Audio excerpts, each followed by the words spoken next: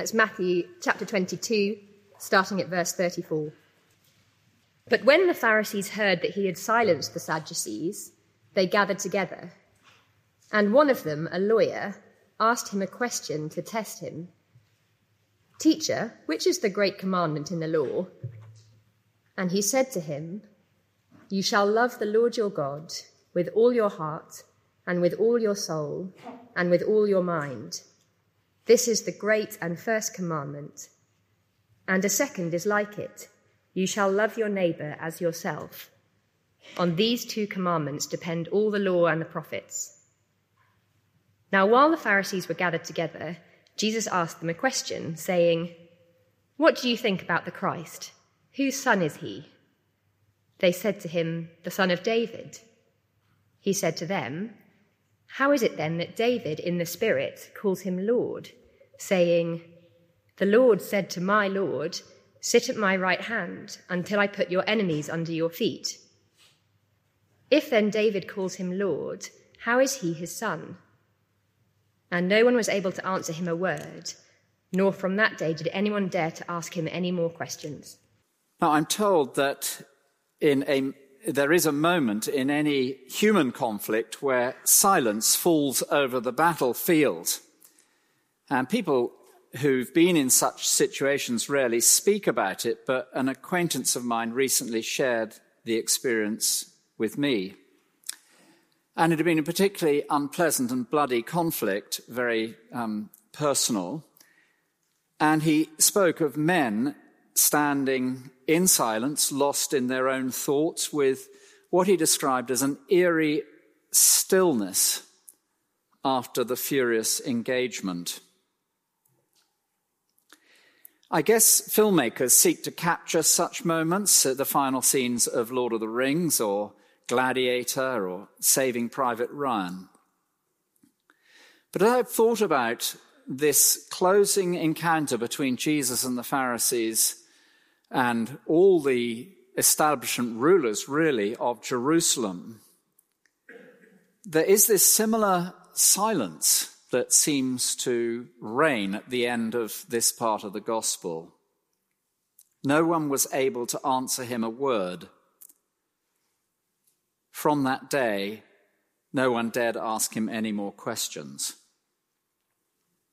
Of course, it's not a bloody conflict. The wounds are not fleshly. People aren't covered in blood. The stakes are much higher, actually, than mere territory or possessions. We're talking about spiritual battle, really. The future of God's work, eternity, the destiny of men and women. For the last hours, days even, Jesus has stood as one man against what can only be described as a tag team of opponents. It's the Tuesday of the week of his crucifixion.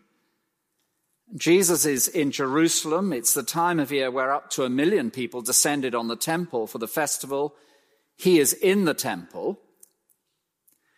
And one person has stepped forward to question his authority, and then another has sought to entangle him with an intractable problem. Yet another has come out of the shadows, darting in and asked him a question about the resurrection. And the tag team appear almost like the Persian emperor's immortals, one after another after another. And even then, his listeners, gathered in the religiously fervent crowd, marveled at Jesus' wisdom, were astonished at his teaching, as people have been ever since, were in awe of his energy and vigor and acuteness and alertness. And we can imagine the word spreading out through whatever social media channel was available as more and more of the vast crowds heard of what was going on. And finally, the Pharisees send what some translations call an expert in the law. Verse 34, when the Pharisees heard that Jesus had silenced the Sadducees, they gathered together, and one of them, an expert in the law, a lawyer, asked him a question to test him. Matthew uses a unique word in his gospel at this point to describe this expert in the law. He only uses it on this occasion, which is why some of the translations say this is an expert in the law. And so I think we're to have in mind somebody who's had a lifetime of study in the law of Moses and the Old Testament. This one, surely, this champion, it's almost like David and Goliath, this great champion, Sir Benjamin Isaacson, KC. He'll be able to best Jesus. And the champion asks this question. Jesus responds with questions of his own.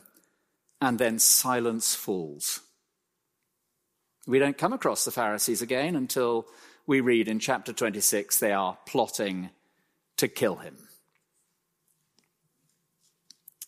Two very simple points and a couple of reflections. The heart of the law hangs on the love of God.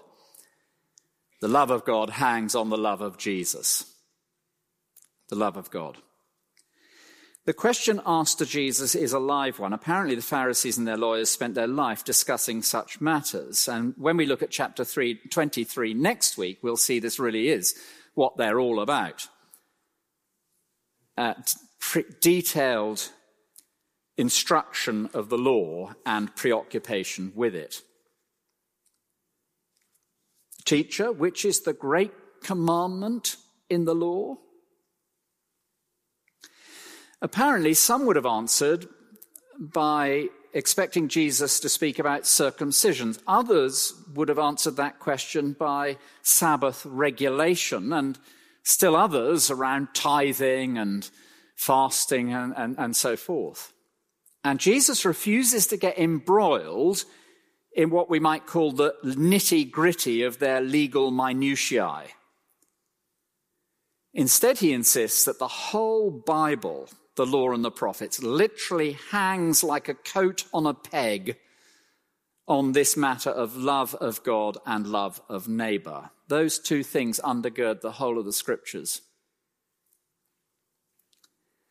Verse 37 is a quotation from Deuteronomy chapter 6. It's what's known as the Shema. Verse 39 is a quotation from Leviticus chapter 19. He said to them, verse 37, "You shall love the Lord your God with all your heart, with all your soul, and with all your mind.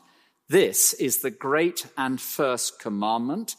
The second is like it, you shall love your neighbor as yourself." Now, to love God with all our heart, soul, and mind is to love God with all. It would be possible, wouldn't it, to become overly preoccupied with fine definitions of heart, mind, and soul. The heart in the Hebrew world represents the intellect just as much as the emotion. The soul is the essential being, the psyche.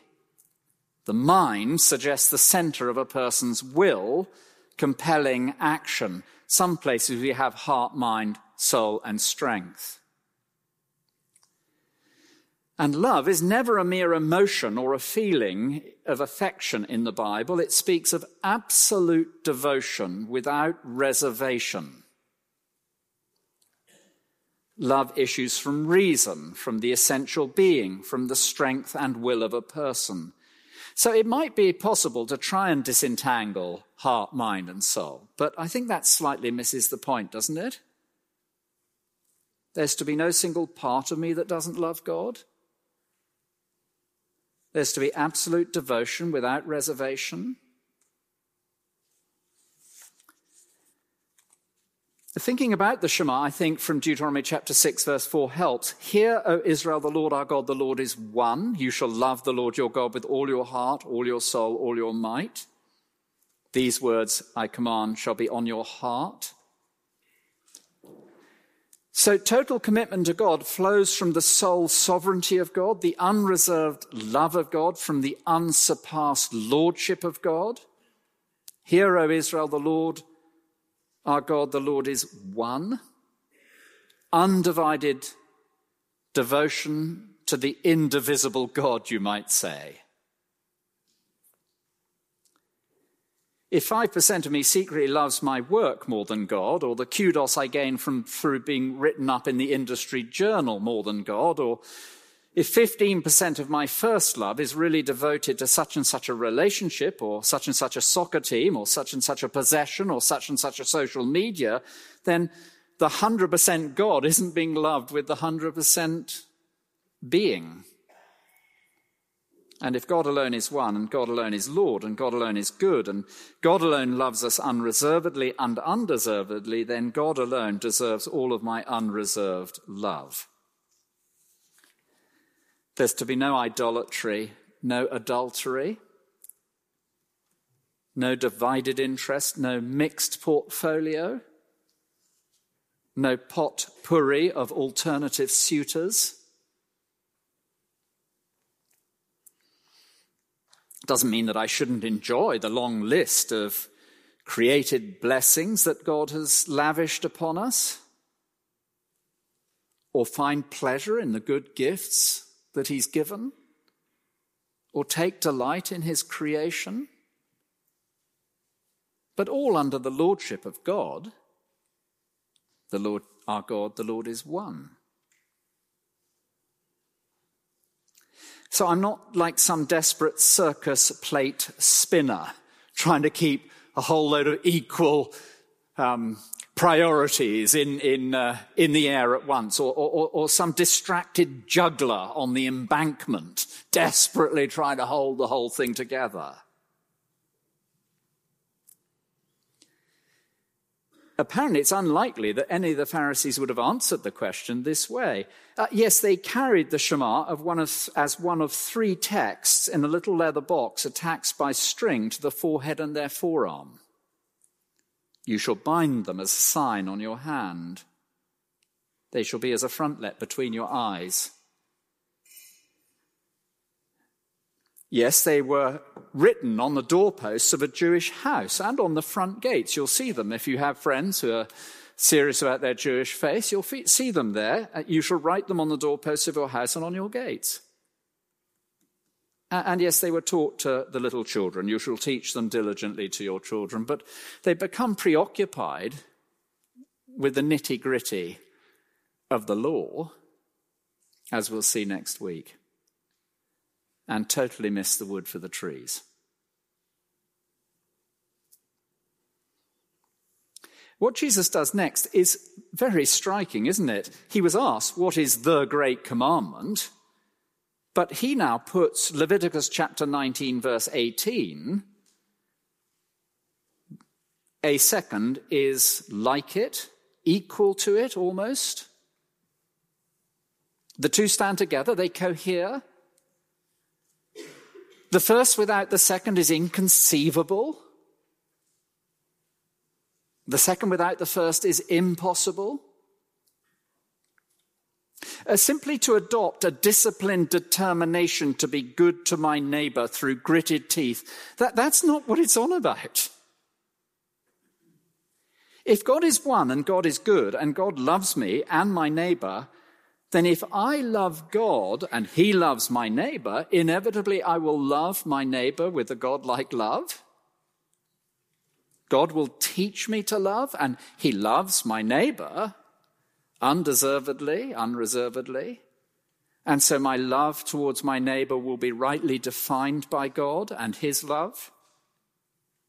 As I learn to love, he who is preeminently lovable will teach me steadfast love and gentleness and kindness and goodness.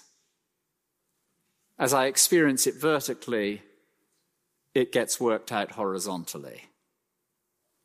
Can't really understand loving your neighbor without loving God. Just doesn't really make sense. Certainly not adequate. One writer says this: God alone is incentive for such abandonment. And then verse 40 is quite extraordinary. On these two commandments depend all the law and the prophets. The law and the prophets is the whole of the Old Testament. The word to depend is the word for hanging something on a peg. I was thinking of bringing, a peg and whacking it up on the wall here. I'd be in terrible trouble with the authorities if I were to do that. And, hanging a coat on it. And that's the whole thing. Hangs on the love of God and then the love of neighbor. The whole revelation of God demands a heart religion marked by total allegiance to God. Without these, the Bible is sterile just a rule book, dry ethic, dull, subservient obedience. That's not what the Bible's about at all. Remove the love of God, we remove the true definition of love. Remove the love of God, we remove the driving motivation to love. Remove the love of God, we remove the pulsating heart of the whole of the Bible and all of Christian religion.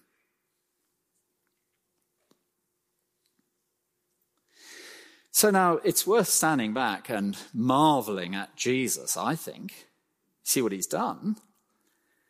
They've employed their best man, the expert in the law, Sir Benjamin Isaacson. He's asked the intractable question. In their gamed scenario, Jesus ought to have worked this through with, 2 or 3 hours, 5 or 6 hours, several days' worth of further discussion.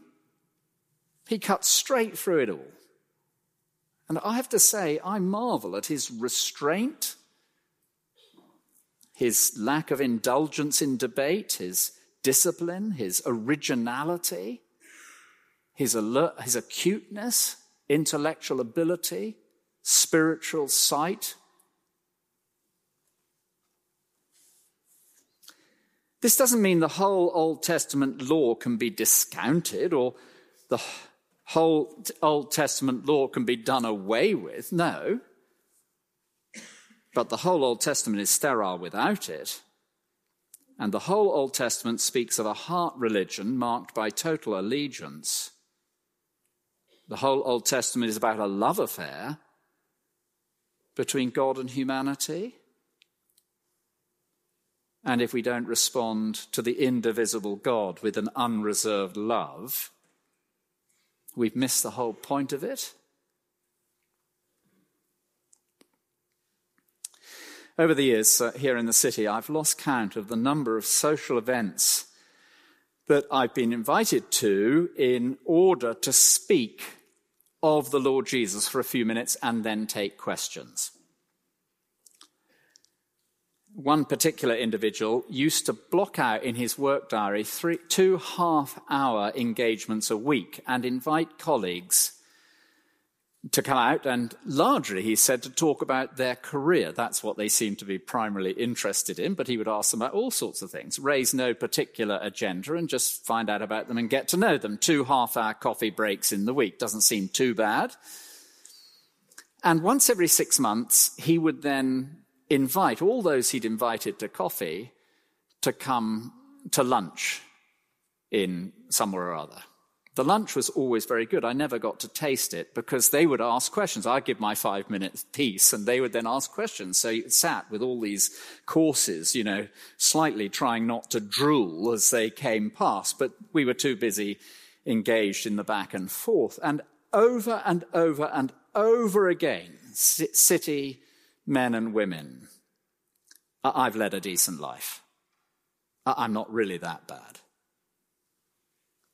And over and over and over again, what do you think the greatest command in the Bible is? And over and over again, something which would be a lowest common denominator expression of the last 6 of the 10 commandments. A lowest common denominator, love of neighbor. Never love the Lord your God with all your heart, all your mind, all your soul, and all your strength. And then with the love that the God of steadfast love and faithfulness has expressed towards us, love your neighbor as yourself.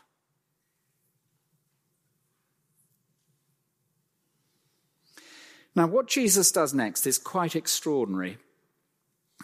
We could spend the rest of the morning and most of the afternoon just talking about the implications of the way he answers this question. I think that would be fundamentally to miss Matthew's point. Matthew is our teacher. We are in his seminary, you might say, and he is instructing us about the Lord Jesus.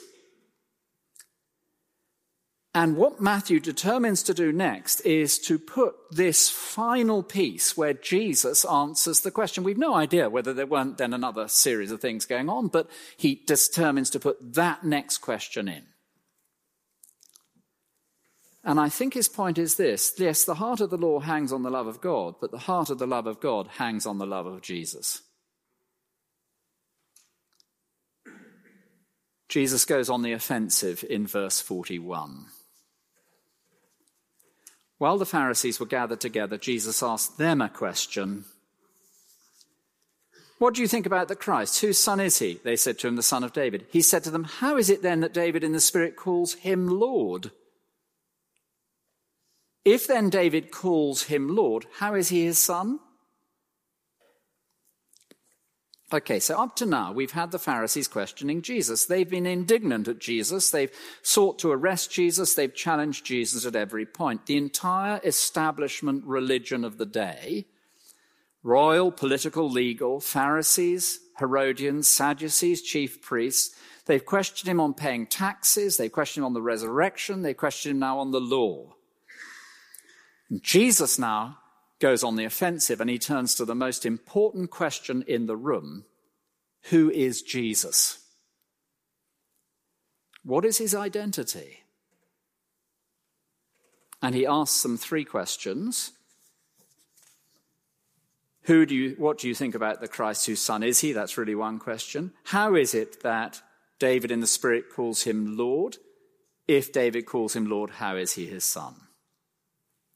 Well, the Pharisees provide a stock answer to the first question. He's the son of David.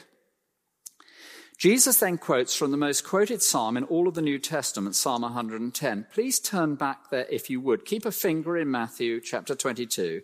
It should be on page 611, 611.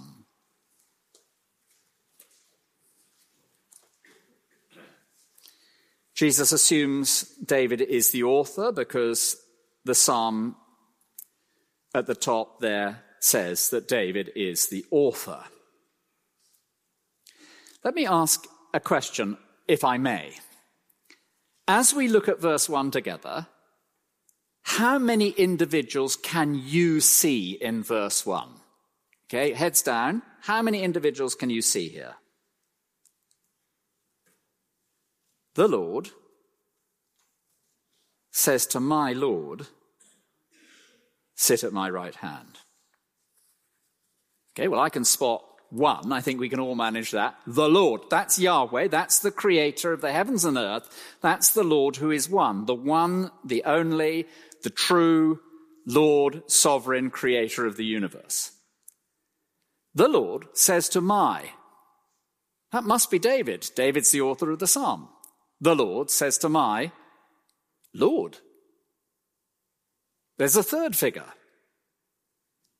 So there is David, there is the Lord, that is Yahweh, the Lord, the creator of the universe. Then there's this third figure. What of this third figure? What does God, the creator of the universe, say to this third figure? Last summer, I had the joy of being on holiday with some individuals who were about to take their GCSEs, and I'd forgotten all about GCSEs and all that sort of stuff, largely because I was so appallingly poor in my own. But I want you to imagine it were June for a moment, and you were about to sit a GCSE in this psalm, and you were asked this question: what does the Lord, the creator of the universe, say to the one whom David, King David, calls his own Lord? Well, he is the one to whom all God's enemies are subject. Sit at my right hand until I make your enemies your footstool. He is the one who holds a position of everlasting rule. Sit at my right hand.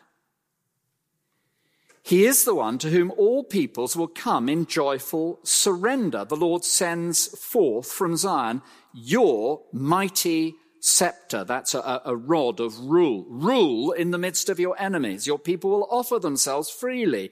He is the one who judges and destroys all of God's enemies. He is the one who is handed a place in God's throne room to reign on the throne alongside God forever and ever. You are a priest forever after the order of Melchizedek, an eternal rule, an eternal priesthood, an eternal king enthroned alongside God, the creator of the universe. And King David recognizes this third figure who is triumphant, whose rule spans the ages, who is given all authority in heaven and on earth. I hope it won't surprise you to know that we plan our Sunday services. I don't know if you've spotted any kind of planning about it. It doesn't sort of just come together on a Sunday morning. Sometimes it doesn't just come together even when we plan them. But we meet several weeks in advance and we chat about the passage, and the preacher, myself in this case, has to bring to the group of musicians and service leaders and so forth the passage we're going to talk about. And I brought them this question. I said this, is this third figure, do you consider him to be divine?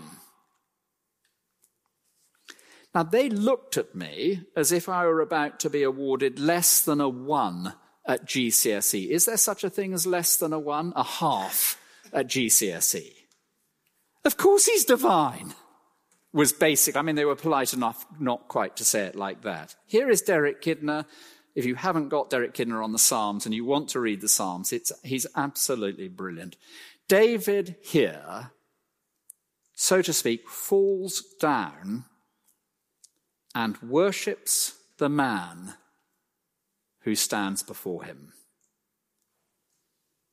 Greater than the angels, exalted emphatically, reigning as Saviour and intercessor, seated, a finished task, awaiting the final surrender.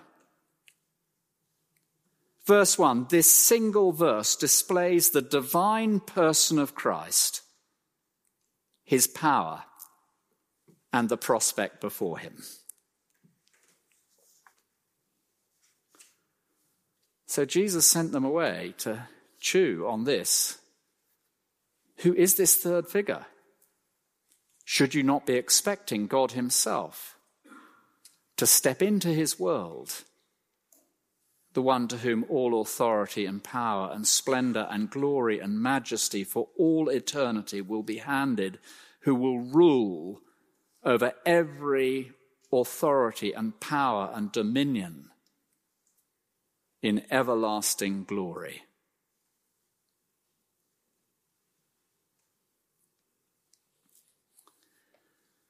So you put their question, what's the greatest command? And Jesus' answer, and Jesus' question together. What's the greatest commandment? You shall love the Lord your God with all your heart, mind, soul, and strength. The second is like this, equal. You shall love your neighbor as yourself. They cohere, they stand together. The first without the second is inconceivable. The second without the first is impossible. God alone is incentive for such abandonment, absolute devotion without reservation. There is only one God. He is Lord of all. We are to love him unreservedly because he deserves our unreserved love. The whole of the law and the prophets, the whole of the scriptures, everything that God has revealed about himself hangs on the love of God and the love of neighbor. The Bible story is, if you like, a love affair between God and humanity. Everything can be summed up in this one commandment with its two parts. But if Jesus is seated at the right hand of God, and if Jesus is given divine rule, then the whole of the law and the prophets hangs on the love of Jesus. The love of neighbor is not possible without the love of Jesus.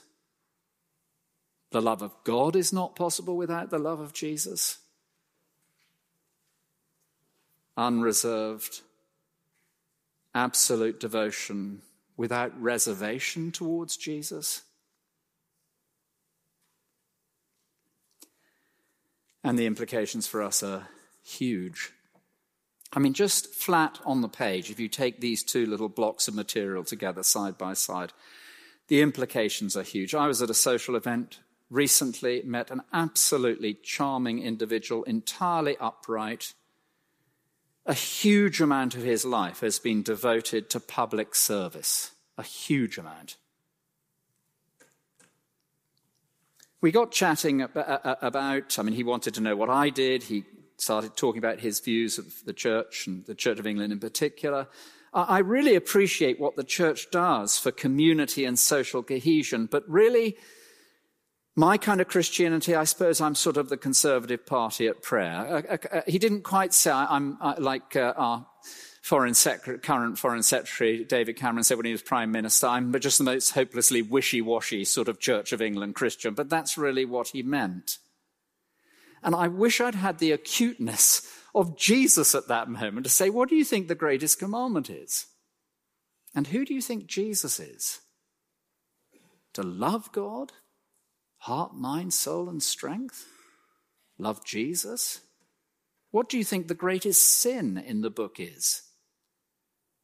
If the greatest command, how can we call ourselves Christian in a wishy-washy sort of way?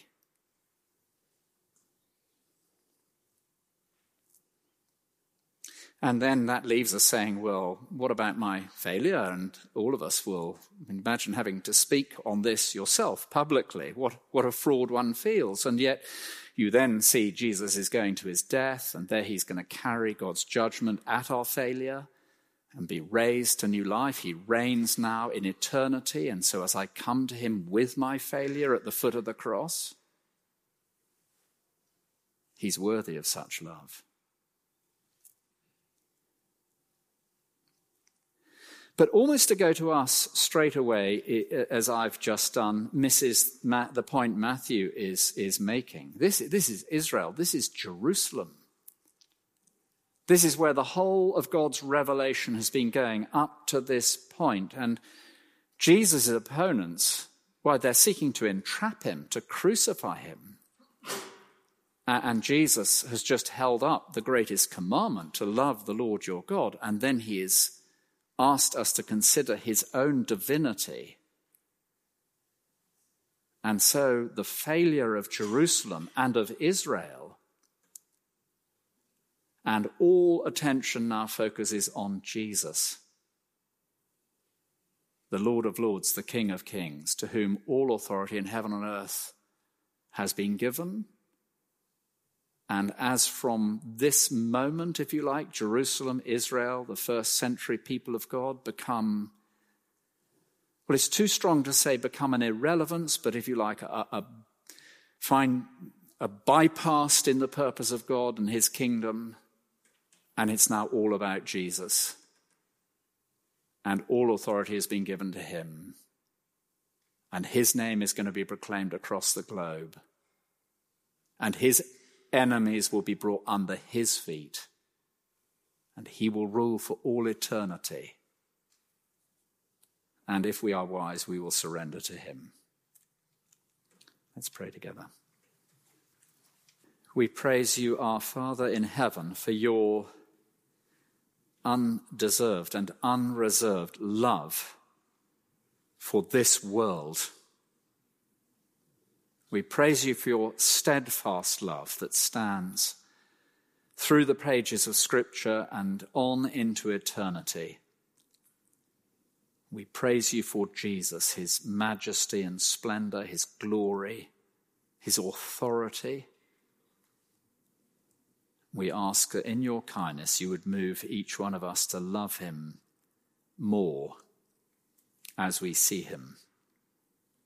In his name. Amen.